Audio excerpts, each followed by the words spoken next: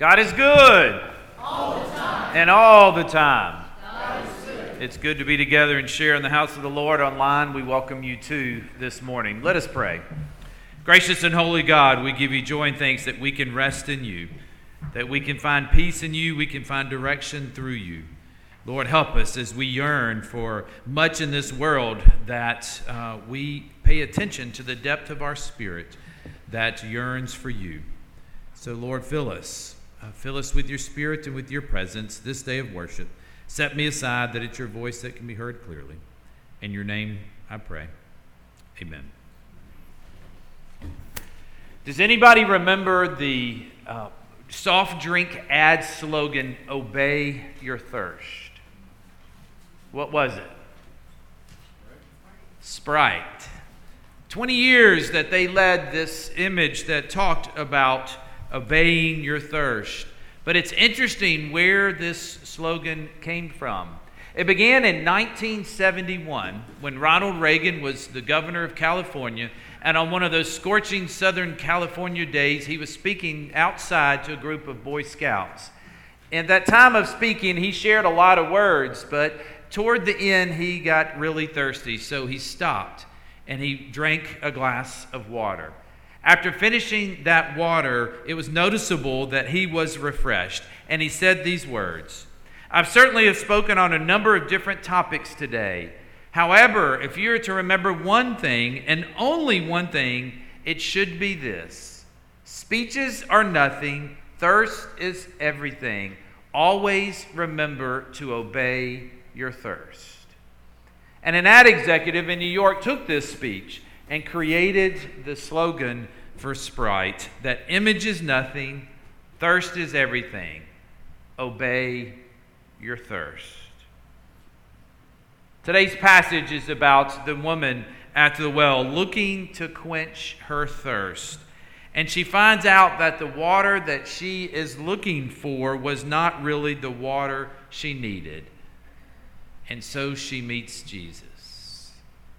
Hear their conversation through a scripture paraphrase called The Message this morning. And as you hear the scripture read, I encourage you to hear and think of this question.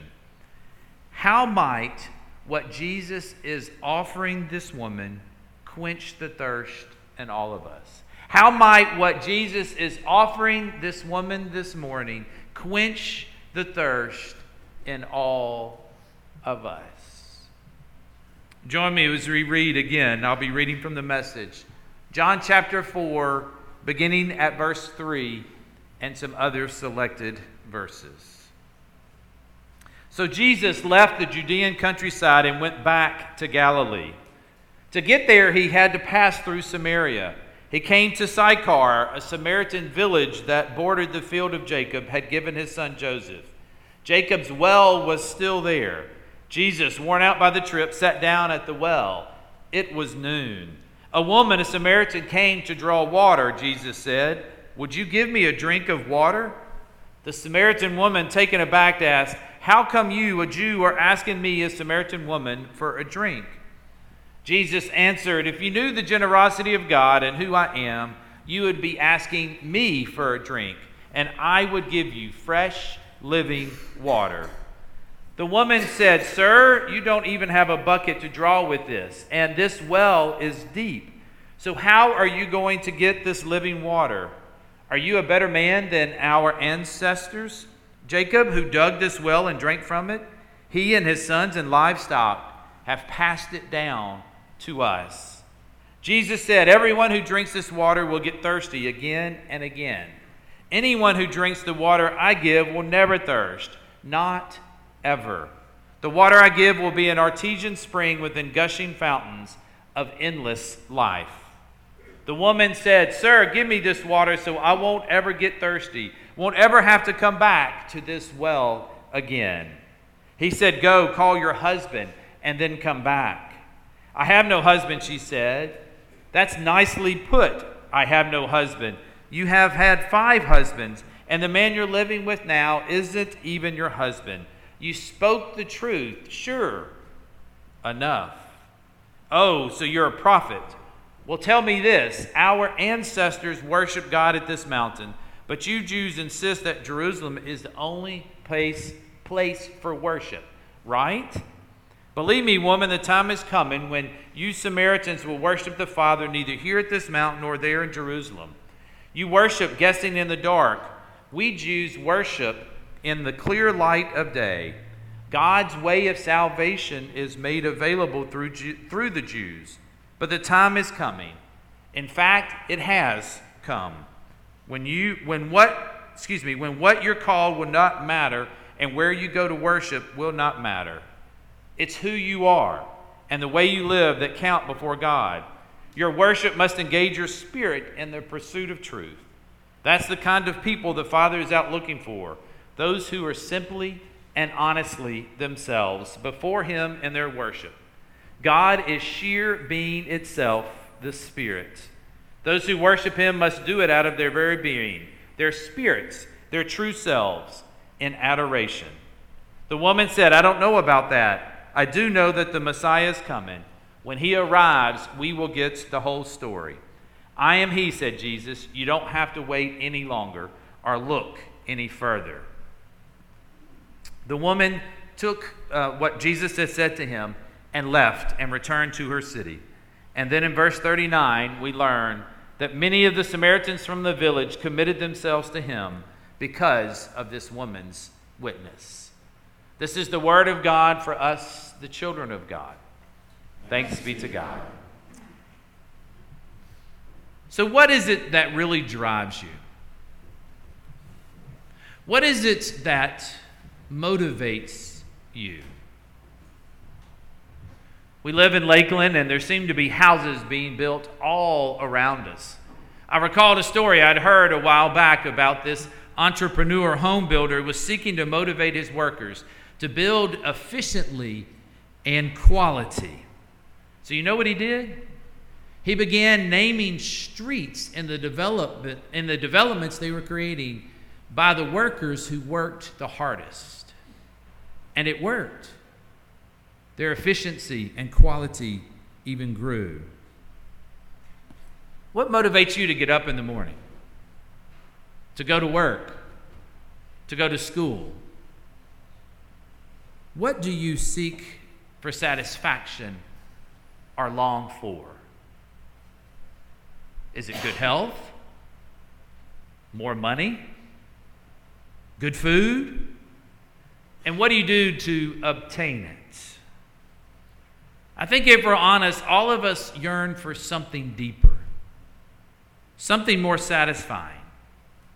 And many times we'll do what it takes to find it. Is it about success or really about satisfaction? What did the woman at the well come to do? She came to satisfy her thirst. Now, this well had deep significance for the Jews, and we heard it in the Scripture. It had been given to Joseph by his father Jacob, and Joseph was buried near here. And when did the woman come? What time of day? Noontime, the middle of the day. A Jewish day was 6 a.m. to 6 p.m. And here she came in the hottest part of the day. And here she came to a well, not just the one in town, but the one on the outskirts of town, a half mile away, signifying she must have been a moral outcast or even driven away by her past because she had been looking in many places and in many faces for love. But what was she really looking for? Wholeness, acceptance, true love, something that no one has been able to give her, and the water that she now was getting to receive was only temporary. Then she meets Jesus, who offers her something else, something satisfying to the soul, a soul-quenching love. We think of this passage and we think of the woman at the well, and we learn a lot about her and her life. But there's also much that we learn about Jesus through the Scripture too. I think we really begin to see His humanity in a new and actually refreshing way. What do we learn about Jesus? He was tired. He was exhausted. He had been traveling from Judea to Galilee. life does take an effort for Jesus, and he does feel the effects and the consequences. He does understand our weariness after a long day at school, a complicated day at work, a confusing or filling day with the kids. We're also given some insight into the sympathy that Jesus shows. We know there's to be no interaction between Jews and Samaritans. Jesus shouldn't be talking to this lady, but the woman shouldn't be responding to him either. It seems almost that their conversation was natural and flowed easily because they continued to talk and the depth of which they conversed.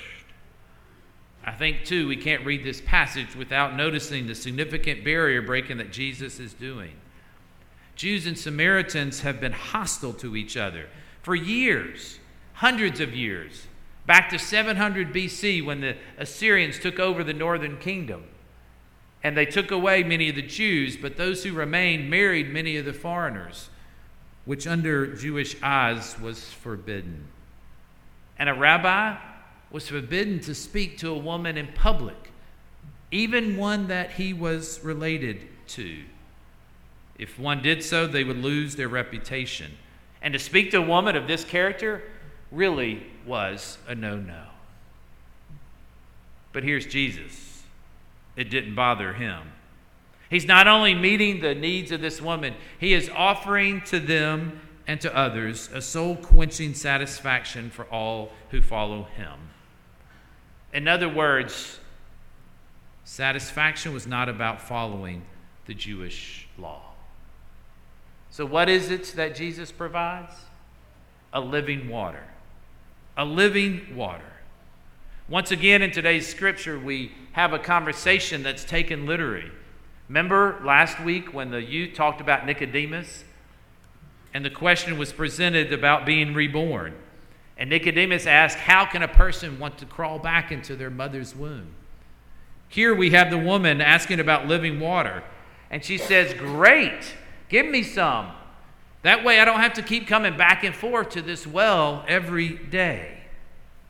She sees Jesus. She recognizes the gifts of Jesus, but does she really understand what he's offering? Do we understand what Jesus is offering us? We know the living water is the Spirit of God, the very presence of God through Christ in our lives. Christ even says that the Spirit is a spring of water that gushes up to eternal life. The psalmist speaks about a thirst for the living God, about panting for the water. Revelation talks about to the thirsty give water. What is this living water? It's a gift only given by God. It's not temporary. It's lasting. It's forever. Each of us, I really believe, has this thirst deep inside of us, deep in our soul, a thirst that only God can satisfy. But here's the question that I think we each have to answer. Will you obey your thirst? Will you obey your thirst for God? Jesus' conversation then takes a turn with this woman. It becomes personal. After Jesus offers this gift of living water, and the woman asks for it kind of really in a mocking sense, Jesus says to her to go get her husband. Instantly, the woman's brought back to reality.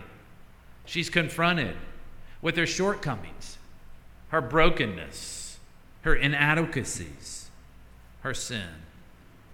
Have you ever been there? You've been in a close conversation, and the conversation is going really good, and you're feeling really good and connected in what is taking place, and wham, the conversation changes. It gets serious. It gets personal. And we begin to be confronted with perhaps some of our own weaknesses. This is only amplified when we see ourselves in the presence of Christ.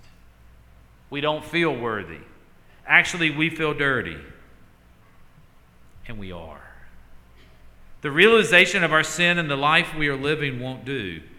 We're in desperate need for God. We're in desperate need of satisfying the quench, or satisfying the thirst that our soul has, and the quenching of the thirst that Jesus offers. So let me take a turn in our conversation this morning. What wells are you drinking from? What wells do you travel to? Where places do you go that you're seeking satisfaction? What kind of things do you perpetually chase after, only to find yourself less satisfied time and time again?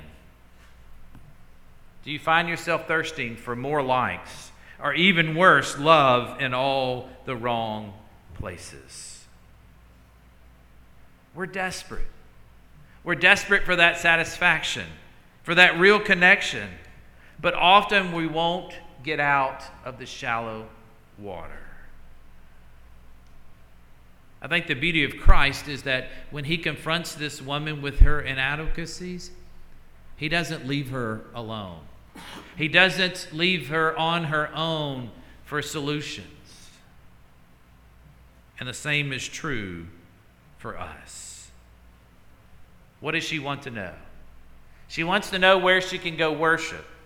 It seems that her act of worship is the way that she gets rid of this sin. Sacrifices especially would have been offered. Which place, which mountain can I go and sacrifice? In a real sense, where can I go and find God and the living water that will satisfy the thirst of my soul and make me clean? And what does Christ tell her? There's not one place we go. Everywhere. God is everywhere. He's the one Spirit that gives us living water that deeply satisfies and gushes up to eternal life. It's through this passage that we begin to experience true worship. We begin to get a picture of what true worship looks like.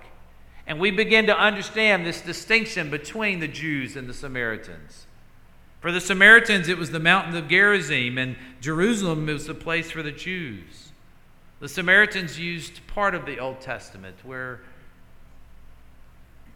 so as we begin to reflect on worship, we recognize that the object of worship is more than a place. That worship's not just an emotional response, and we don't worship out of obligation. What was this woman trying to do? She wanted to do it right. She wanted to follow the ritual. She wanted to take care of what she thought would rid herself of her inadequacies. What do we do when we come to worship? It's not just a practice. It's not just a ritual that we take place. But it's a time to glorify, to praise, to grow in understanding and our knowledge of love for God and for others. And it's an opportunity for transformation. Christ reiterates that God is Spirit and He has no limits. So why is it that we often offer to God our limited self rather than our whole self? It's only when our spirit meets the Spirit of God that our yearning can be fulfilled. I think that's worship. It's only when our spirit meets the Spirit of God that our deepest yearnings can be fulfilled. And that's worship. Think about this. Who does Jesus share all this with? Who does Jesus give this insight into who He is and what He came to do and the worship that He offers? Is He teaching it to the Jews? Is it His disciples that He's talking to? He's talking to a Samaritan woman, revealing the truth and the life. There's no exclusive club that has sole access to the deep well of eternal life. Sometimes it's in those unexpected relationships that have the potential to reveal the deep, deep wells of spiritual truth. That yes, Jesus the Messiah has come. He is the Christ. that he's come to satisfy our deepest longings too. So let us quit looking. Let us quit thirsting for love in all the wrong places. I've shared a lot with you this morning.